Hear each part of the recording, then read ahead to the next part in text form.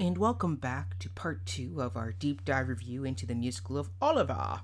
We hope you had a great week and that you've had a chance to listen to part one and hopefully listen to a recording of the show, or maybe you even watched the 1968 Best Picture film version of the musical, starring Ron Mooney and Shani Wallace. Now, here we go. So, Lynn, you are our guest. So, what is your first of your top three songs? You've got to pick a pocket or two. Why should we break our backs stupidly paying tax? Better get some untaxed income. Better pick a pocket or two. You've got to pick a pocket or two. Boys, you've got to pick a pocket or two. Sing, boys! Why should we all break our backs? Better pick a pocket or two. Charlie, take your hat off while you're in class. Did not make my list, but it's one that was close to it. There's another favorite song I like. I love that because it does establish the whole attitude of Fagin, and it makes him comedic, it makes him intelligent, it makes him whimsical in a way. He's smart, he's always working, he's always thinking. And I thought that this was a wonderful way of establishing his character, even though the musical is called Oliver.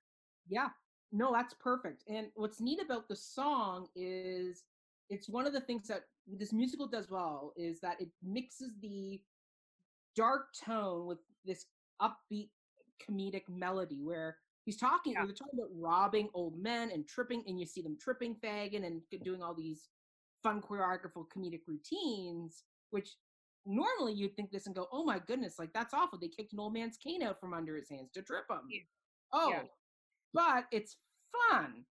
And it's fun and the song is infectious. Like you want to go pick a pocket or two. Like it's so it's into you.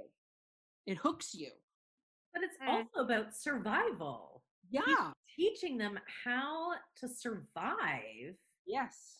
And, you know, it's funny, in this life, one thing counts, in the bank, large amounts. I'm afraid these don't grow on trees. Right? Like he's very realistic. Yes. Like, I mean, kids today should learn that money doesn't grow on trees. You know what I'm saying? Tell me about it. Teaching them to have a work ethic. And I love that. I love it. Gribb's Robin Hood, which is another great English folk hero, where he's like, yeah, he was a crook, but he gave away all his freaking money. If he's going to subscribe to some charity, subscribe to mine. Like, give me the money you're going to steal. Yeah. It's great, and it's Bart doing his great witty lyrical fun with this number, and it sets up that whole world. You're right, Lynn. Like the minute you see the song, you're like, okay, I know the world that I'm going to be in with Fagin. This is it. Yeah, but it also stresses the necessity of the poor, and like poverty in Victorian London, especially in that area, like St. Giles, that whole area of London, it was awful. Like the extreme poverty, extreme and mass amounts of poverty. And I think he helped those kids to survive. Yeah. And that's it. That's what his purpose was. Yes. He was helping and he was surviving himself. It's like Lynn talked about. What jobs did they have back then? A Jewish person, not many. So it works. It totally works. It's great. And yeah, no, it's fantastic. Great choice, Lynn. A great way to kick this off. Autumn, what is your number one? All of them. No, just kidding. My number one is As Long as He Needs Me. Long as he needs me, I know where I must be. I'll cling on steadfastly as long as he needs me, as long as life is long. I love him right or wrong, and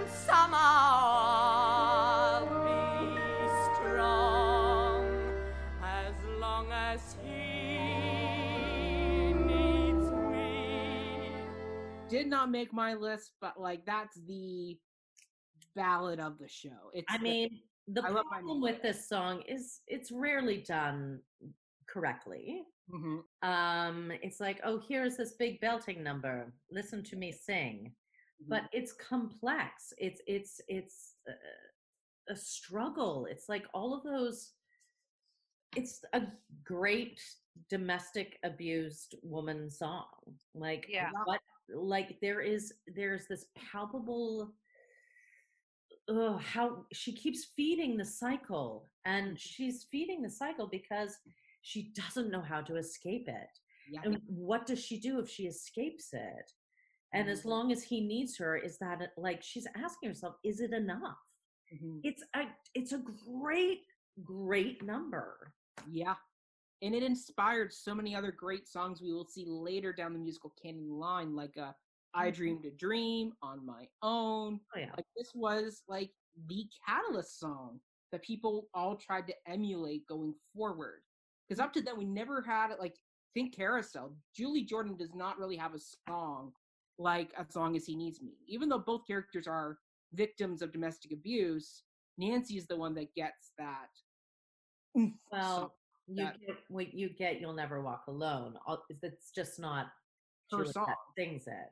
Yeah, but yeah, it's Fowler sings that one to Julie in a way, right? Exactly. It's but that's dive deep like this one. Like this one, you're right. It's from the abuser's perspective, where which had never been done before. Like my dad remembers seeing the movie and seeing, first of all, Bill Sikes hit Nancy and strike her. Like that terrified him. But then he says the song broke his heart. Watching Shani Wallace sing the song, watching Bill walk away. Like it's a heartbreaking moment of the show. And you're right, people shouldn't just come down stage and just belt their heart out. Like this is a moment that it's still quiet. It's a still quiet moment that you build to this defiant moment of, if you are lonely, then you will know when someone needs you, you love them so. I won't betray his trust, though people say I must. I've got to stay true and just as long as it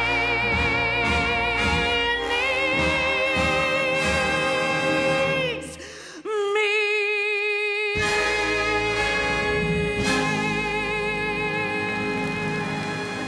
She's convincing herself. yes, That is this song. She is convincing herself to stay. yes. And that's what most people miss in interpreting this song. You know, the character of Nancy was actually based originally by Dickens on the murder of Eliza Grimwood. Oh, And it was something that haunted Dickens like throughout his whole life. It was one of the major things that haunted him till his death. And she died at the hands of her lover, whose name was William Hubbard. Oh, Bill. There you go. Horrific. Yeah. It was a horrific. He slit her throat, and it was a very graphic scene. Probably something akin to what people saw with Jack the Ripper, right? Yeah, and it was a book scene that's very graphic. Yeah, and it is. What do you think of As Long as He Needs Me? Who, me? Yeah. That was my second song. Perfect. I look at this song, and of course, I am, from a modern point of view, I am horrified by this song. I totally understand her point of view that she is totally deluded in thinking that this bully, this domestically violent man who keeps on beating her up, is deluding herself into thinking that he needs her, and it's heartbreaking, as you say. And I agree with Autumn that she's trying to convince herself that he needs her, that I'm going to stay true, just, and even then in angry, poor London, there are people who say, leave him. You've got to leave him. And she won't do it because she's deluding herself into thinking that he loves her and he needs her. And she finally does leave him when he kills her. Yeah. So it's a loaded song that it taken out of context, it can be a love song that you can look at without knowing the basis and the context of it. But in the context of the musical, it's devastating. It's heartbreaking. It's aggravating. You want to kill her because she doesn't see that he's going to kill her. You know? Well, I think she knows. I think there is a piece of her that knows. But why do you think that? Well, it's in the reprise where she knows it's going to happen. As long as he needs me, I know where I must be.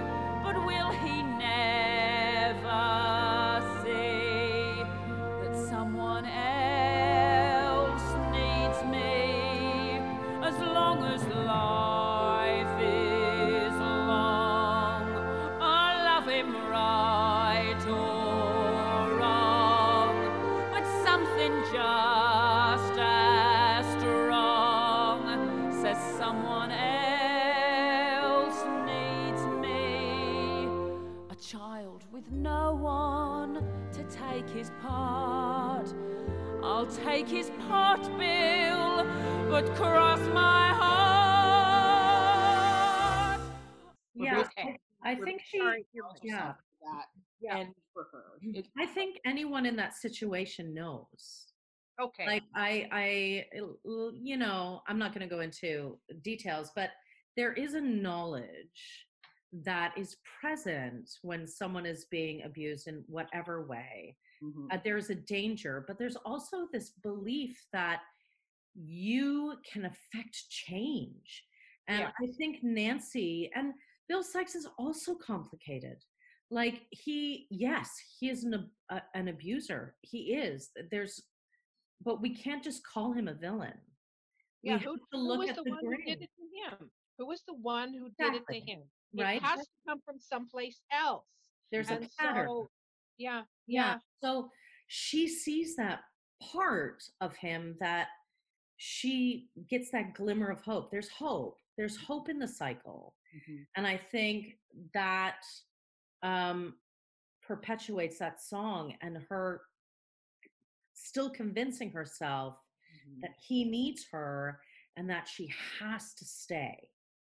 And that is the tragedy of the whole musical at the end. And it's in the Dickens thing too. Like this guy, William Hubbard, he was the one that called the cops after he killed his lover. Yeah. Wow. So, I mean, it's a complication that is, you know, it is very much about class.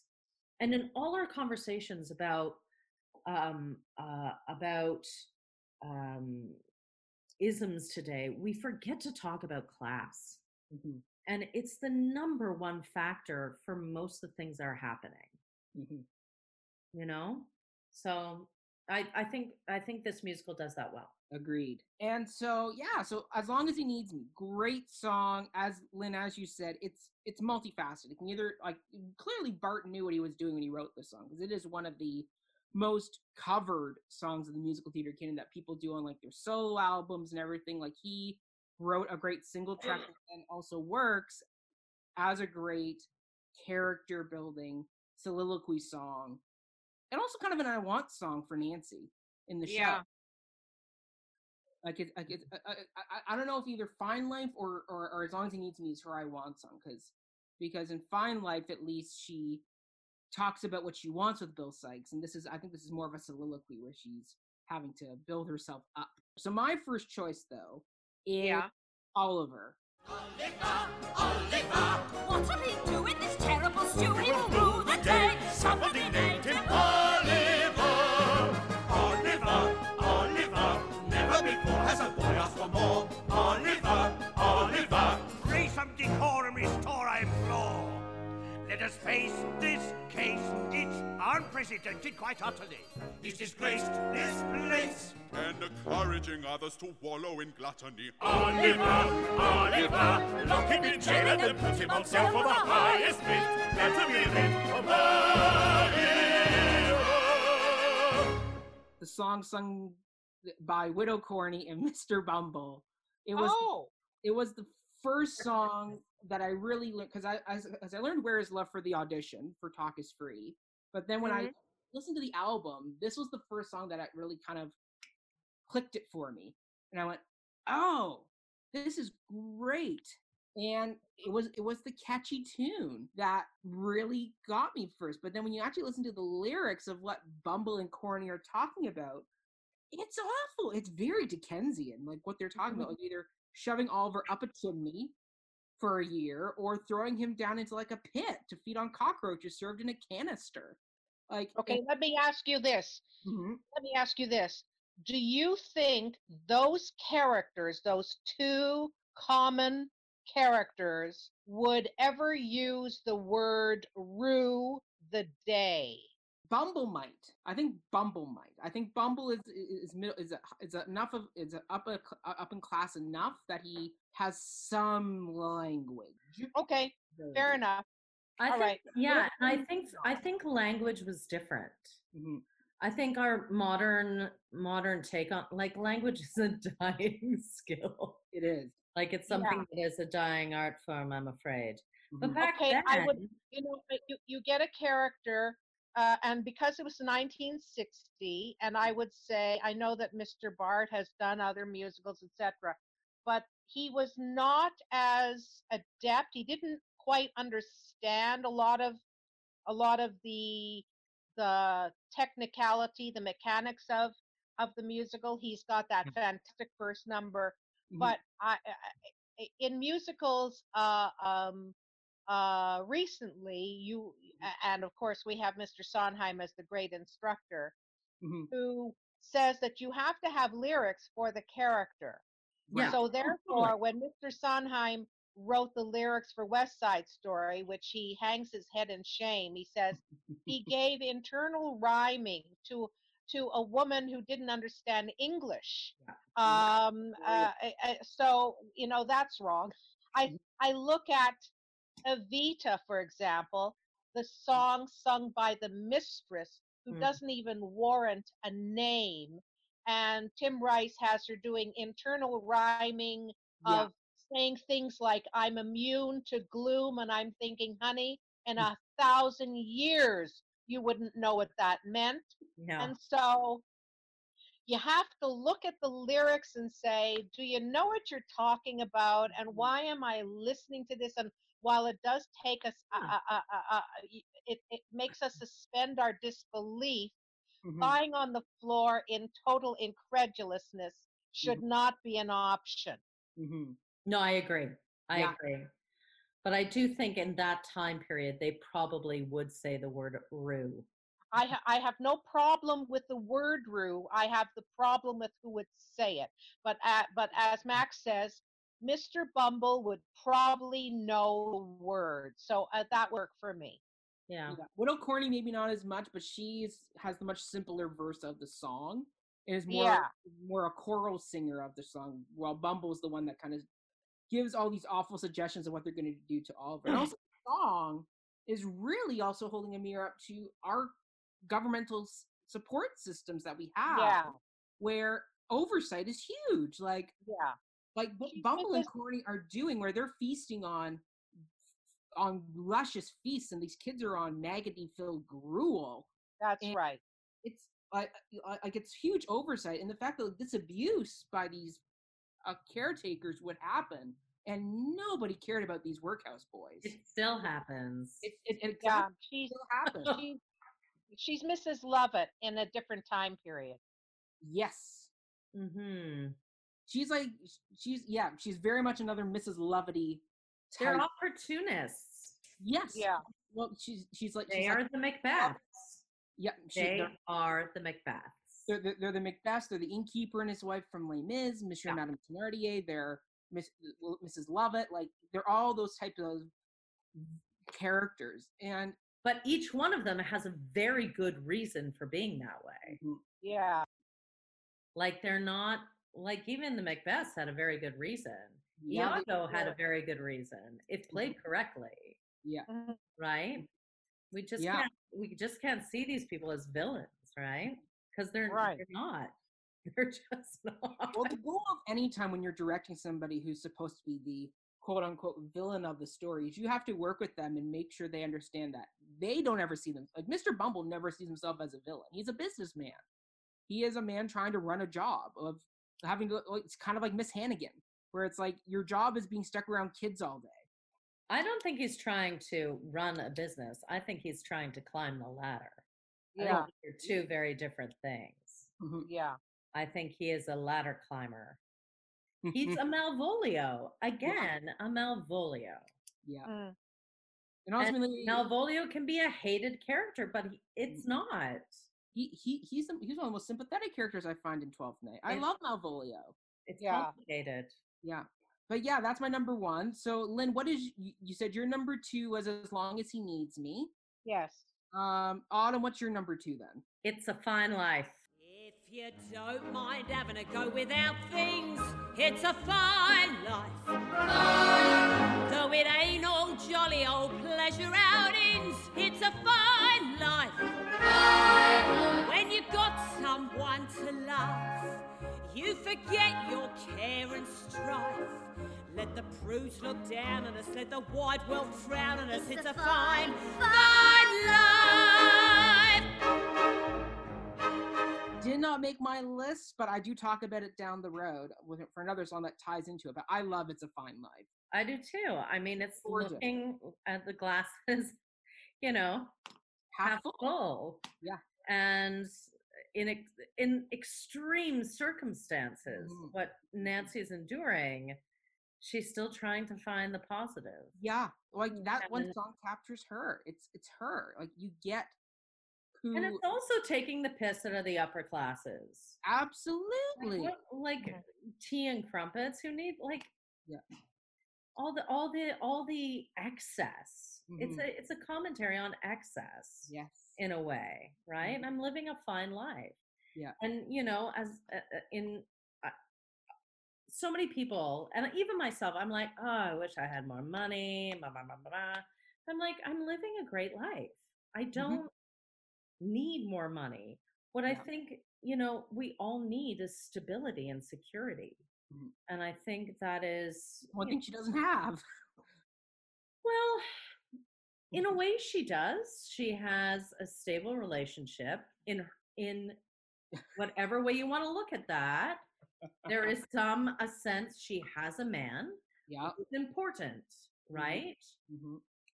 Within the inner workings of it is not stable. Right. But there is a societal stability there. She works with Fagin. She tends bar. Like, do you know what I mean? Like, there's money coming in. And there's always rich people's pockets to nab. Right. Always. And I love they don't care. They don't care.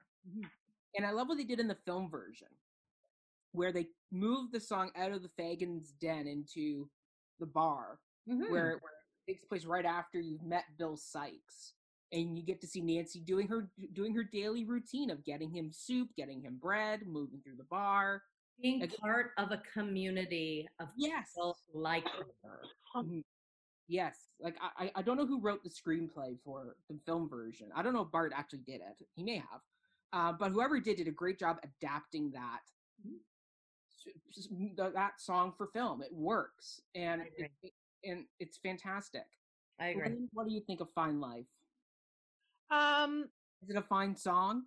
Yeah, I like the irony of it. Didn't make my top three. I like the irony of it more than I like, say, Papa, which is on my least, the ones that I would skip. Papa says the same thing, really, in a way, and you need something lighthearted to open up Act Two. I'm thinking, not in my world, but still, I can understand the point of view in 1960.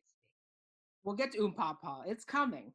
We got some Papa coming our way. Okay. So, Mac, what's your second favorite song? Reviewing the Situation. I'm reviewing the situation. I must quickly look up everyone I know. Title people with a station who will help me make a real impressive show. I will own a suite at Claridge's and run a fleet of carriages and wave at all the duchesses with friendliness as much as is befitting of my new estate. Good morrow to you, magistrate. Oh, good. I think I'd better think it out again.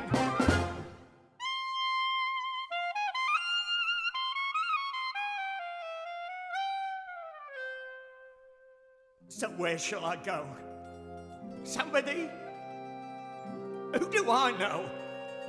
Nobody. All my dearest companions have always been villains and thieves. So at my time of life, I should start turning over new leaves. That like I could. Did either of you have it on your lists? Yes, I got it as my third. Me too. Perfect. Okay, Yeah. so we all got one together. Yeah. Isn't that a nice thing? Yeah, I call this the dark version of If I Were a Rich Man. Because they're both very similar melodically. Like if you think, I'm reviewing the situation. If I were a rich man. Like they have very similar melodic lines. And they're both basically talking about the similar things. Just Tevye is talking about wanting to elevate him and his family to a better social economic life. Fang is just wanting to move up the ladder for himself and save his own neck, basically. And I think I don't even think it's like, I don't think it's malicious in any way. I think it's a dream. Like he's dreaming of just, it's his somewhere that's green. Yeah. it is also, but also if you look at where it comes in the show, which is after Oliver's back in the Fine Life of Reprise, where he sees his world falling apart, where he knows where he knows it's all coming to an end with Nancy and Bill. Like this is his moment of, what do I do? Because the original title of the song was "There's not a lot of business in crime," and it's the whole thing of, what do I do? And it's a two-pronger. It's him doing a true Shakespearean to be or not to be soliloquy, and it's the 11 o'clock number of the show. And it's back and forth. It's his oh shit moment. It's That's really what it is. And it's like, now what do I do? It is the internal struggle. And it's tragic.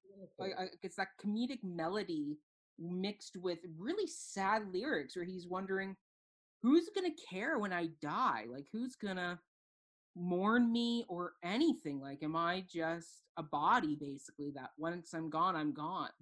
There's that legacy question that we talked about in Fiddler, coming back again with Fagin going, what am I doing? Like, but if you look at Tevye in comparison, both men are consumed with the idea of family, right? And like the idea of betraying family, or family betraying them, and what's going to become of me? Who's going to take care of me when I'm old?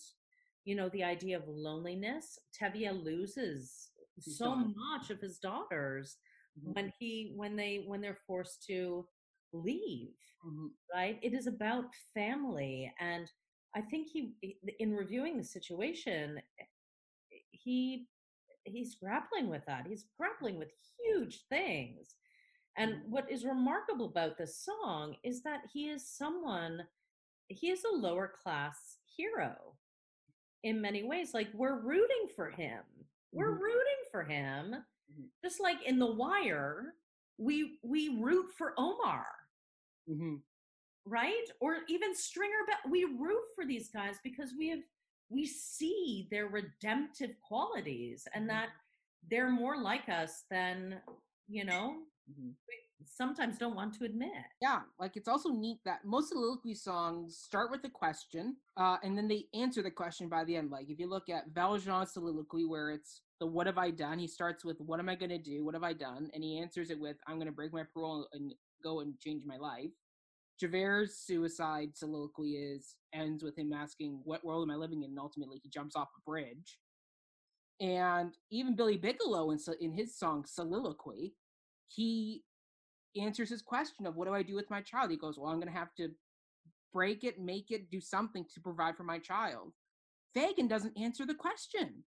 He ends it with, I think I better go think it out again. Like his whole final verse is, I don't want nobody hurt for me or made to do the dirt for me. This rotten life is not for me. It's getting far too hot for me. Don't want no one to rob for me. But who will find a job for me? There is no in-between for me. But who will change the scene for me? I think I'd better think it out again. That's his answer. That's his answer. Yeah. Which is? The final But line? he has to rethink it. He doesn't have to have a solution. What's he going to do with his life? He has to rethink it. That's all. Oh, that's a neat way to look at it. I don't think any soliloquy song or any soliloquy ever answers itself fully. I think the beauty of a soliloquy is that it is it is exploring the curiosity of a character, right? Billy Bigelow doesn't come to an answer. He thinks he does, but he's left going, how do I do it? Yeah. Bigelow's an idiot. Billy Bigelow had two chances at redemption, and he screwed up both of them. He's a fool. Great. Okay, so reviewing this situation. We'll review the carousel situation at a later time. We will talk. Lynn, I think we may definitely have to have you come on and join us for that episode. Oh my God. Okay, fine. So prep your notes. You're a mainstay guest now. Jeez. Which I love. My third choice, because both of your third choices were reviewing the situation. My third choice is Lynn, as she alluded to, one of the songs she does not like in the show, but I absolutely adore, which is Pa Pa.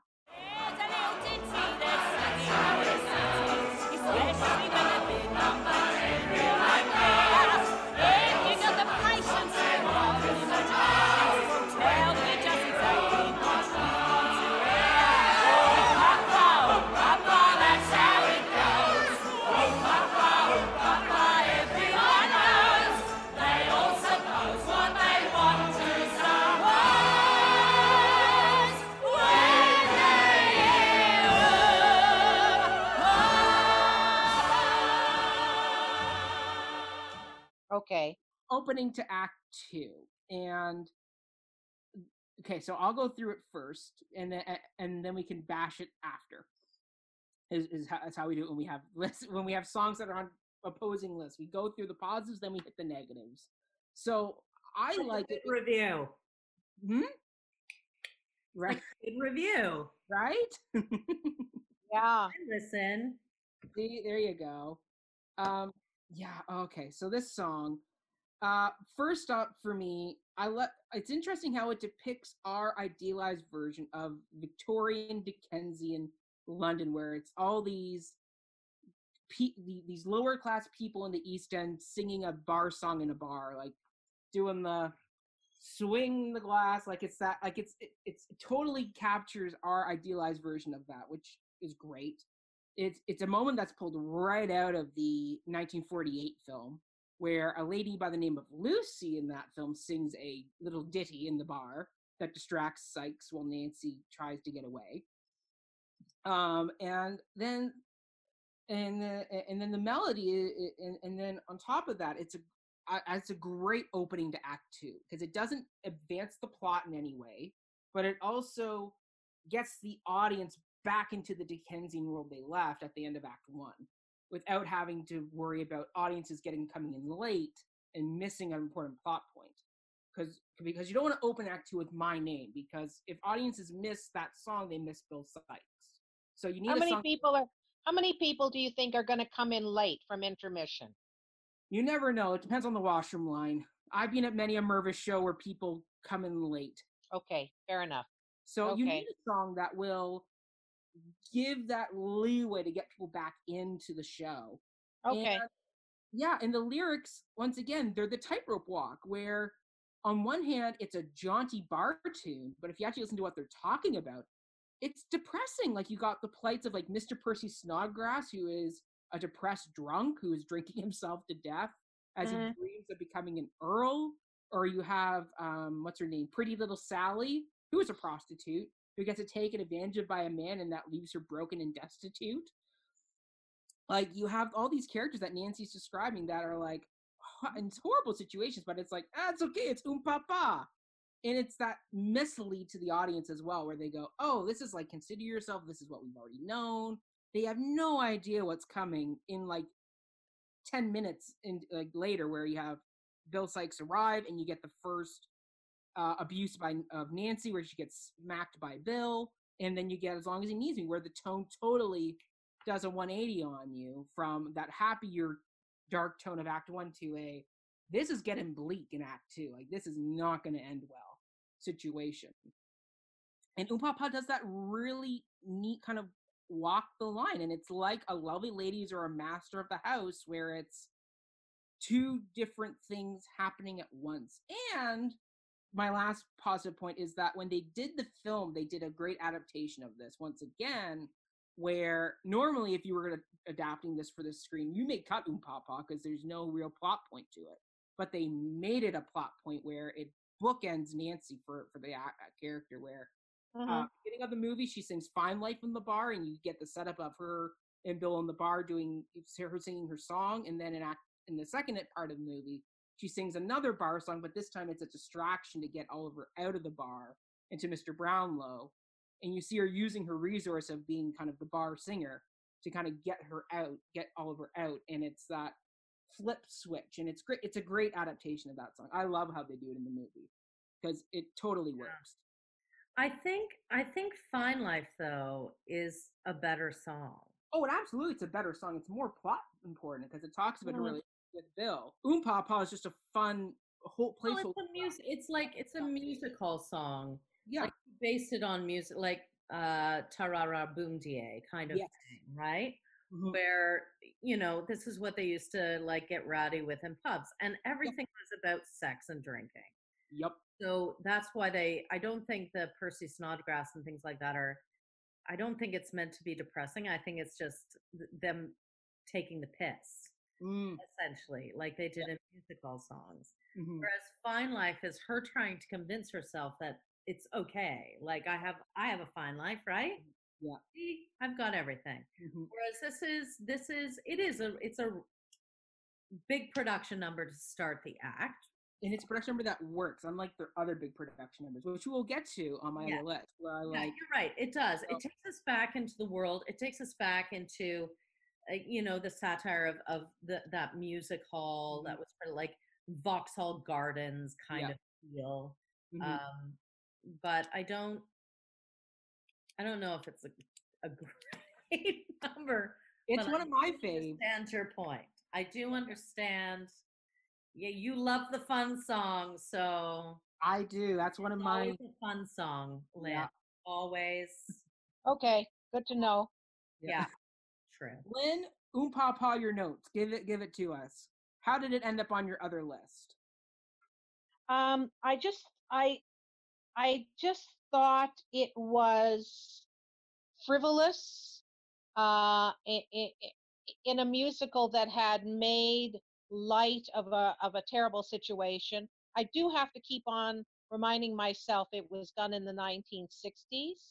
I have to remind myself that Lionel Bart was mainly a composer, creator of pop songs. This was that the musical theater language was not necessarily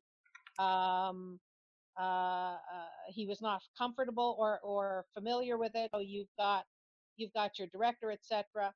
It just, as I'm looking at it from 2020, it just seems silly. And we had other songs that did a better job of being silly. Yes. Yeah. Perfect. Okay. Now we're into our top 3 songs we either skip or would cut. Lynn, we know your number 1 is Papa. No, it isn't actually. Oh, what's your number 1? And my number 1 for and this it has an explanation. My number 1 is My Name. Strong men tremble when they eat. They've got cause enough to fear it. It's much blacker than they smear it. Nobody mentions my name. Ooh, did not make my list. That almost made my other list, though. Okay, and I'll tell you why. When I saw this in the theater, it was terrifying to me. Mm-hmm. It was terrifying. When I got the album and played it at a regular volume, when you come up with the downbeat, etc., it was terrifying to me hearing it for the first time. So every single time I've played it or listened to it, I know it's coming and I turn down the volume. I won't skip it because it says everything about him. I guess in a way it should have been in my top 3 because it says everything about him, that he is he's so terrifying that people won't even say my name. They won't even say Bill Sikes. But when that younger version of me heard it for the first time, it scared me. And it scared me when I first heard the album. And I have this kind of Pavlov's dog reaction to it.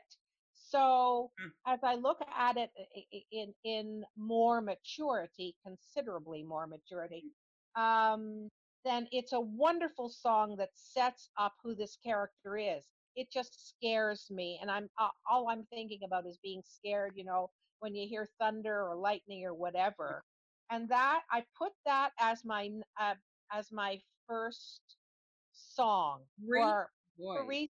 You know, yeah.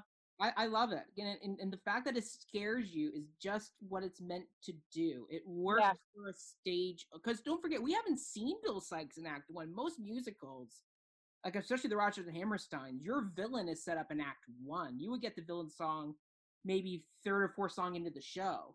We've had to wait until top of Act 2 to introduce our villain of the piece. Or, sorry, Autumn, villain, air quotes.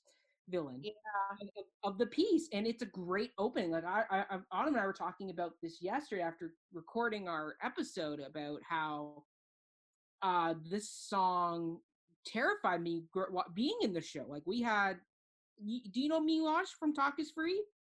I don't know if you ever saw him. He did Ivan and a whole bunch of stuff. But he played Bill Sikes, and he was one of the nicest men I ever knew. But he would come onto the scene. And there was just something about that he got into for that part. And it was scary. Like, you ran in fear of Milosh in that scene. And same thing with Oliver Reed. Like, when you watch the film, they kept the song, but you didn't need the song on screen because you got all of Bill Sikes in a close-up. On stage, you don't get that close-up shot that you get Oliver Reed. But you still get that. Like, my dad was scared of Oliver Reed. Even reading some of the background stories of the movie, all the kids were scared of Oliver because he stayed in character off screen. So all the kids were terrified of him. Like, it's a great, scary song.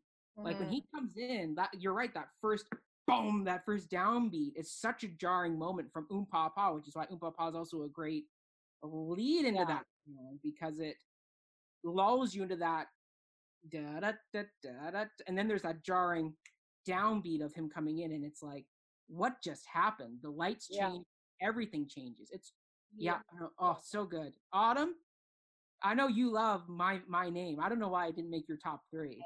I don't know why either, because for me it's just like this man who has, people have built him up, whether I don't know. Like, he is a bad dude. He is a bad dude. All the work has been done for him before he gets on stage. Yeah. everything done for him, and so all he has to do is appear. That's it. And it's And there you go. And I think he feels he has this obligation that he has to live up to his name. Yeah. And it's amazing. It's such a machismo thing, the name. Do you know what I mean? Like there is this thing about the name and the name serving as a legacy, right? Yeah. And I think Bill feels this obligation to live up to this name. And I think that weighs on him. It does. And if done correctly, it has to weigh on him. And I think he has done terrible things, but I also think that he holds the burden of that. I think that makes him really complex. I don't think we get to see a lot of Bill Sikes portrayed the way I view him. But I think there is a burden attached to him saying, he says, his lyric is, rich men hold their £5 notes out, saves me emptying their coats out. They know I could tear their throats out just to live up to my name. So it's something that he has to keep perpetuating. Okay. So he doesn't lose street cred. And what would be the ramifications if he lost his street cred? He dies. Somebody like the next it's that classic drug world underworld situation where once the kingpin shows weakness, they get booted out and the next person comes up the line. That's right. Classic. Classic Greek in nature, right? Lynn, a great choice. A great choice. I understand it is terrifying, but I think it becomes even more terrifying if it's something he feels he has to maintain rather than I'm just a bad dude. Because then you realize his stakes are in place and there's an urgency behind the song. So I put it as equal with reviewing the situation because I think they serve a similar purpose. Okay. Well done. Okay, Autumn, what is your first song of your list of cut or skip? You're gonna love me for this. Are you ready? Ready. And I'm saying this song because again, it's one of those ones that becomes very schmaltzy very quickly. Consider yourself. Consider yourself at home. Consider yourself one of the family. We've taken to you so strong. It's clear we're going to get along. Consider yourself well in. Consider yourself part of the furniture. There isn't a lot to spare. Who cares whatever we got to share? If it's a chance to be, we should see some holidays. Empty holidays, wine rounds. Always a chance for me, somebody to foot the bill. Then the drinks are on the ice. that was my number 2. And look, I understand why it's there. It does serve a purpose. The Artful Dodger is just that. He's artful and he's a dodger. Unfortunately, the way this is done, the way it's a big production number, takes away from the menace and the conniving nature of this character. And he's got to be a little wily. Like he's portrayed as this very cute kid with a top hat, and we don't get to see his artfulness in this number. Like it's like, oh, I can give you some hot dogs and a place to live. Okay. Do you know what I mean? Like, and it negates the fact that this kid has been brought up in an orphanage. Like he's also, Oliver is also scrappy. He's the kid that got booted out for asking for more. He's portrayed as too innocent. And I think, no, it just, that doesn't work for me. Like, I think he should be this number should be a little bit more crafty. That's all. And I think he can do that, but just every version of this is like, we're dancing in Covent Garden. Yeah. Jazz hand. No. Yeah. I will piggyback off that, where I will go. What my first note is, when people who don't know musicals picture musicals where people randomly break into song and perfectly choreographed dance. This is it, because the ensemble has no reason to sing this song. Up until this point, Oliver, the Orphans, Mr. Bumble, Widow Corney, the Sourberries, all have had organic reasons to sing.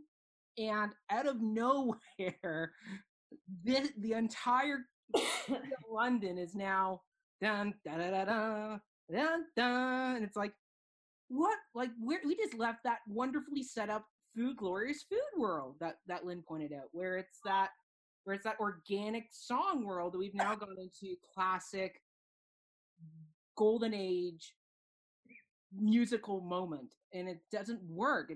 You clashes, and you're right. I think it works if you change the song slightly and make it a song of Dodger singing, not the entire ensemble. Have Dodger sing it with him, slowly but surely pipering the rest of the pickpockets, and having them entice Oliver into the world of their pickpocketing. Like it's that kind of Faustian devil song of, look, it's kind of fun, like we kind of just, and you kind of get that sneak peek of pick-a-pocket later on. But it's even do a counterpoint. You could have people unknowingly being pickpockets singing another tune.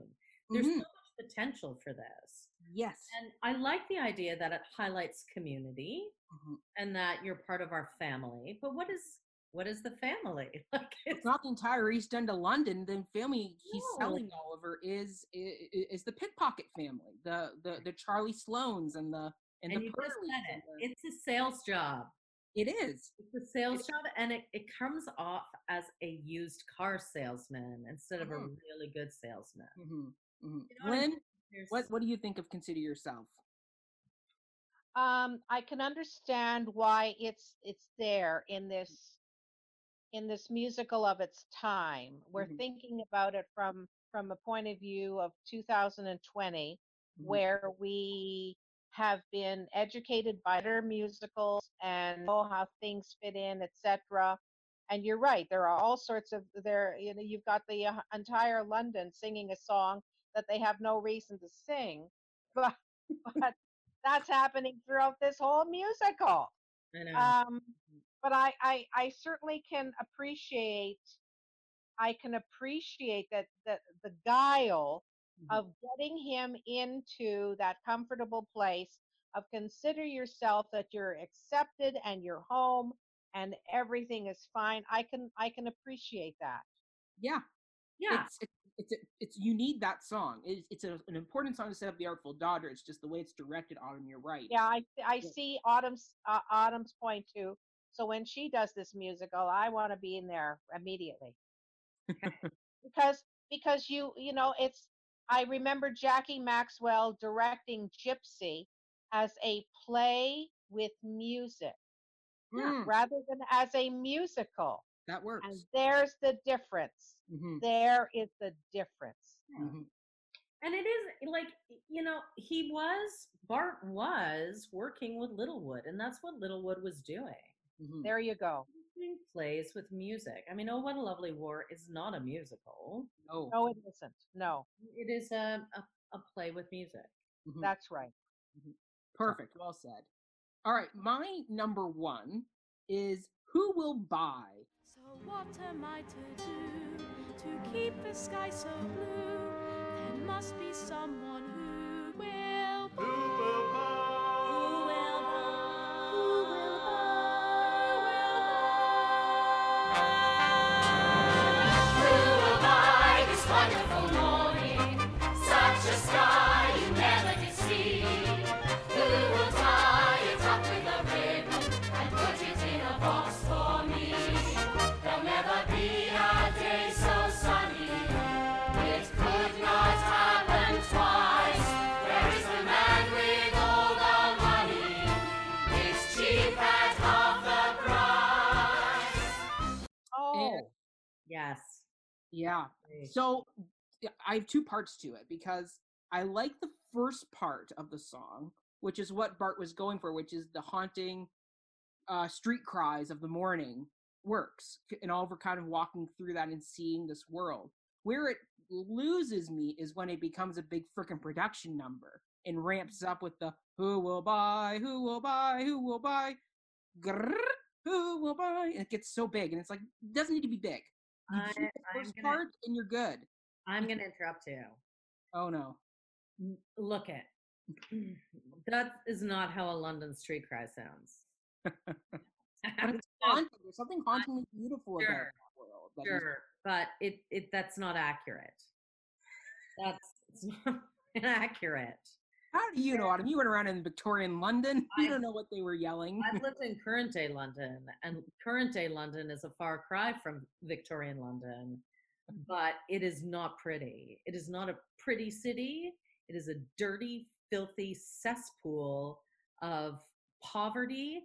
If you go in Covent Garden, it's not like that. It's chaos. Mm-hmm. It's chaos. So what would have been much better in this song was to keep the idea of the sellers, but have them trying to compete, right? Instead of, oh, look at this beautiful Mayfair morning. And like, that's not where people did not go to Mayfair to buy their strawberries. It's very inaccurate. It's not something that happened. People went to the market, or they had their servants go to the market. Mm. That's what they did. They didn't go to the market. They wouldn't slum themselves that way. Mm-hmm. They would go to Covent Garden. They'd go to Spitalfields. They'd go to Smithfields for their meat. Yeah. With their knives to grind and their eggs for sale and the flowers, 2 for a penny. Look at My Fair Lady. I mean, My Fair Lady, that is an accurate depiction of people selling stuff in London. Mm-hmm. And they certainly probably did not sound that way. Mm-hmm. Like, I just like the haunting opening of them kind of all just lilting in over top of each other. That part I like. The production number, the big production dance part we get at the end, no. That's where I go, not needed. We just had Papa. We just had As Long As He Needs Me. We don't need a production number here. Move the plot along and get off and already abduct Oliver. Let's go. Lynn, you gave a oh no when we said who will buy. What is your who will buy? I love the melody of it. I love the melody of it. Mm-hmm. And just taking it in its own time. Mm-hmm. You know, it's so easy for us to say this doesn't work and this doesn't work. We have to look at it from its own time. Mm-hmm. Well, it's also a song about hope. Yeah. And there's this, and I think it is a contrast. It is the opposite of the world he has just come from. Mm-hmm. Like it's shiny. It's kind of like the bling bling version of a world, right? It's like stepping out. I'll never forget when I was doing a show and I brought one of the young actors who was originally from the Philippines up to Muskoka, and he's like, I can't believe the beauty. Look at how beautiful this is. And seeing the world as something clean and other, I think is a hope button in the piece. Mm-hmm. I wish it were more about Oliver and like seeing like just people walking through Mayfair or riding horses because they did that in Mayfair, right? Or a couple of dandies walking by. That was something that happened quite frequently in Mayfair, right? Instead of bursting into, let's hop over the Mayfair fences, is not something I don't think, upper class people would do, but maybe I'm wrong. They let loose in other ways. Who knows? I love it. Okay, so Lynn, your first two were My Name and Papa. Papa was number 3. Okay, so what's your number 2? Number 2 is I Shall Scream. If your hand is close, I'll press it. Yes, you like it, come confess it. Yes, you do. No, I don't. Yes, you do. I shall scream. I shall scream. Till they hasten to my rescue, I shall scream. Since there's nobody that's near us who could see us or could hear us, if I ask you, can I kiss you? Say, what will my pretty miss do? I shall scream, scream, scream. Oh, that didn't make my list. I do like it though. It's fun. But it makes It's no fun, sense. but it comes from two characters that are developed only for the song, and then you don't see them again. Yeah. Well, you see them in Act 2, but the song comes from, there's a scene in the 48 movie that's very similar to this scene where it's them in the parlor flirting it up. And you do need to set them up to become a couple, because in Act 2, they're the ones that get the locket that they bring to Mr. Brownlow. So you do need to do some a couple for that. Okay, but I just thought it was locket. Yeah. So you need to become a couple for that. I just thought it was silly. It is silly. It's over the top. It's ridiculous. You don't need it, which is why they keep shortening it in all the revivals. Like if you see the original cut, it was like a 3-verse song. And by the time you get to the 2009 revival, it's like 1 verse and we're done. Like it's a very quicker version. But I do agree. It is one where it's like the Bumbles and Corny are not important enough to really warrant a full-on love duet. But it is funny that it is a love song, and it's sung by these two innkeeper and his wife, basically, and they're flirting with each other, and it's cute and funny, and it's a weird love duet. Like you get a lot of love songs and shows that's about young love, or it's about parents looking back on love. And then you got these two more mature characters having a love song. I don't think they're in love. Oh, they're definitely they're flirtatious, but they're not in love, because we see their marriage is not happy. Well, that's not a love song. But to them, it's a love song in the beginning. We know it doesn't. Song of seduction. Yeah, it's a flirt song. Yeah, it's a sex song. I'd call it a lust song. Yeah. It's a lust song for Bumble. For Widow Corny, it's her class song, where she's seeing Bumble as a way to move up the ladder, like you saw in the BBC version. Oh, Widow Corny, she marries Bumble for class, to move herself up the line. Of course she does, but that again, these are tropes that Dickens comes back to. Mm-hmm. And I agree with Lynn. I don't like the song either. It's definitely on my skip list. I'm like, whatever. Who needs that? But I understand that in the larger scheme of things, Bard was almost staying true to the Dickensian way of writing, where he gave a lot of credit to these sub-characters and fleshed them out. Mm-hmm. But in a musical format, doesn't work. Well, you have to sit through it, don't you? You have to like. Well, there's a reason why it got cut from the movie. Yeah, when they did the film, they cut the Intaker song too in the movie. They did. The Intaker, not the Intaker, the Undertaker. Parlor, the Sourberries. That's your funeral. They cut that, and like if you watch the movie, they smash cut from Oliver, the song Oliver, to Boy for Sale. It's a very sharp edit. Great, it's perfect. That is great. Mm-hmm. Because we don't need to sit and watch Bumble and Corny go at it. Fair enough. Wonderful. Autumn, what is your number 2? I agree. I Shall Scream is your number 2 as well. Yeah, and it's just annoying. And in the age of consent and things like that, I don't know. It's one of those things. It's like, I don't think we need to go there. It's already problematic with the abuse, and I don't think it's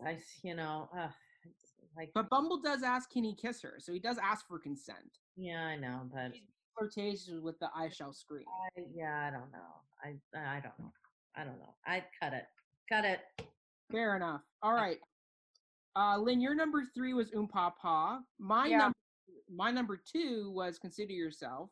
So my number 3 is I Do Anything. Would you rob a shop? Anything, Would you risk the drop? anything, Though your eyes go pop anything, when you come down plop? and everything we risk. Life with him to keep you in the swim. Yes, we do anything, Anything?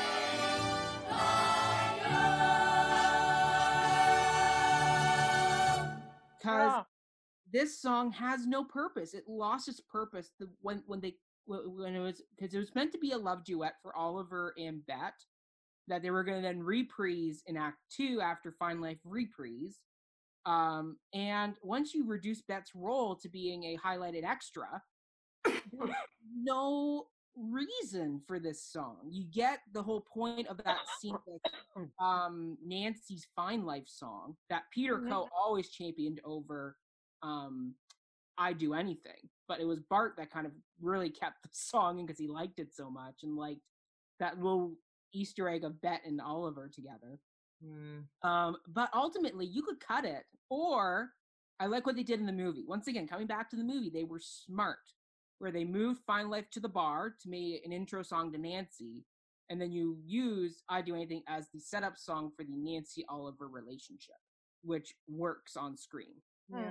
So if you split the songs versus having them in the same scene together, but if you split them and have them as two different moments in the film, it works. So I think if you're going to keep the song going forward, you have to do some restructuring or cut it out, because yes, it's a well-known song and we all grew up hearing people sing it, but it's like not necessary.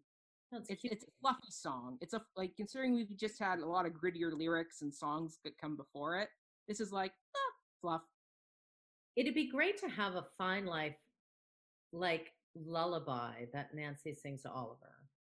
It does need to be something between them, but I think it should be something that comes back, or something akin to As Long as He Needs Me. That's a lullaby that solidifies their relationship, because otherwise it comes from nowhere in the music. True.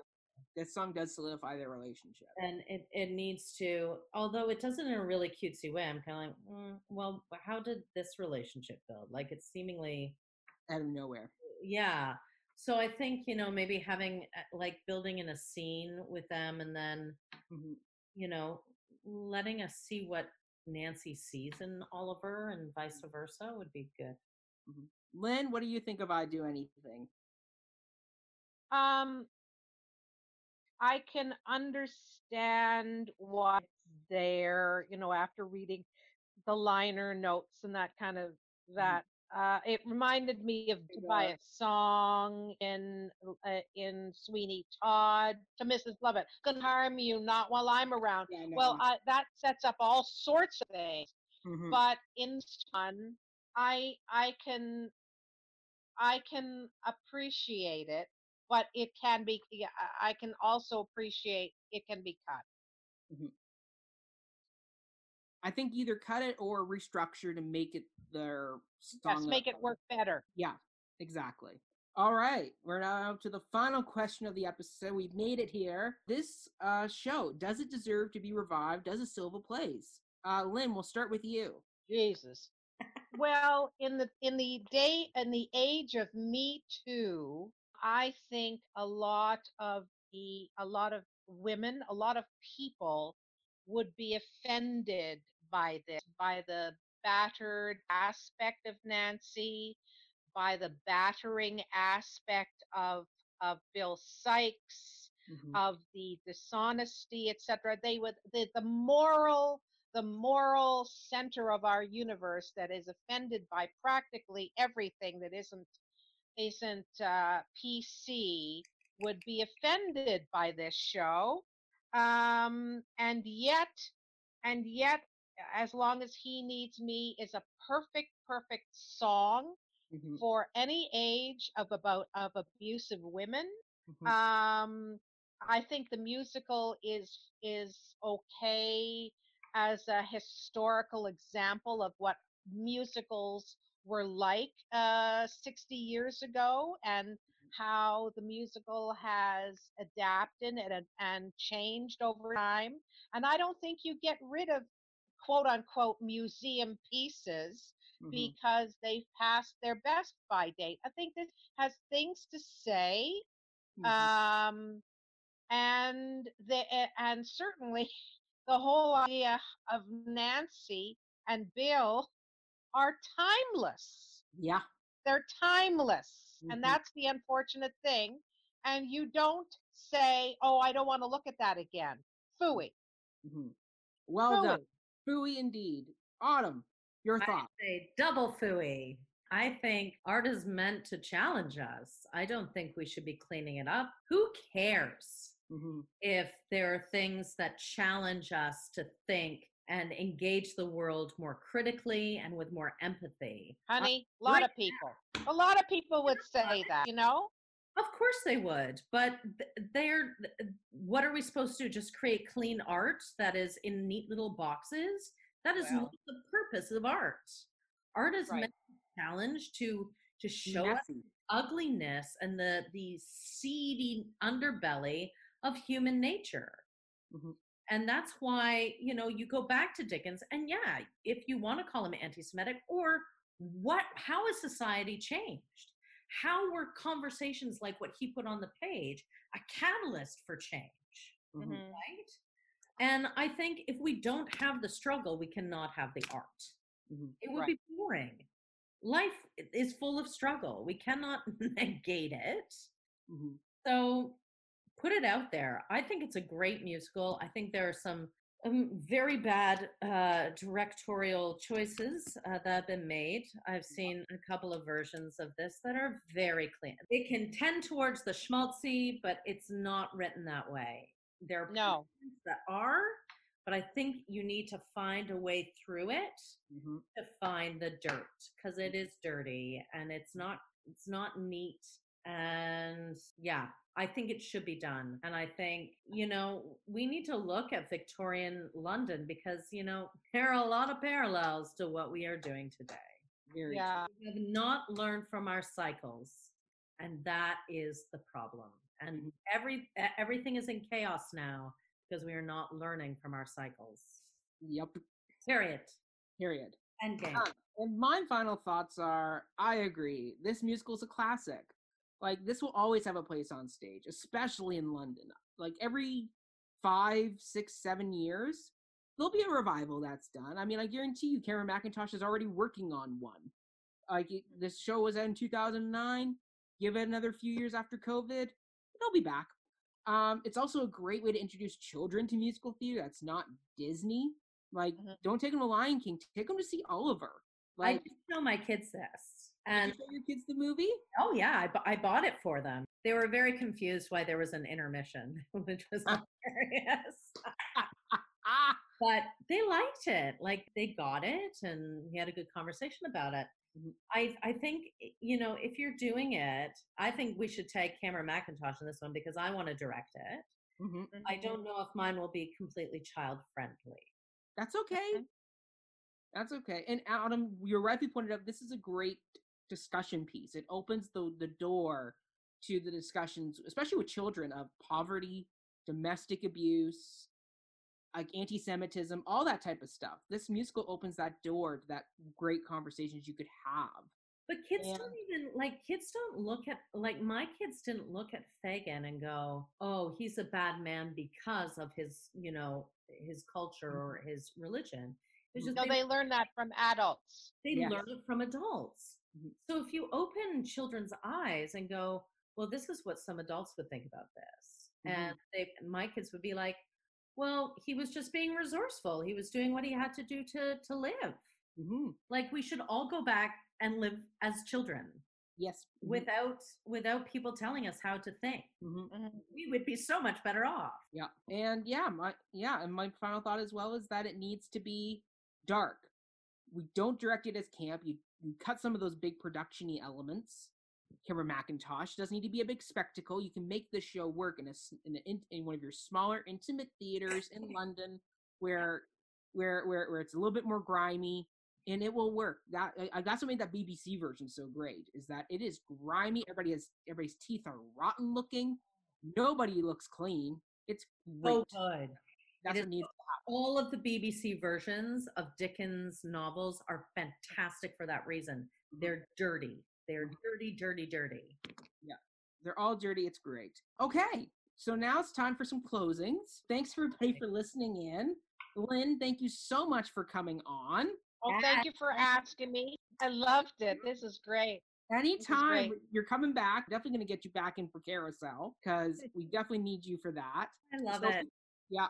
And so first off, big shout out to thank you to our wonderful theme music composer, Mr. Brody Weld. Yay.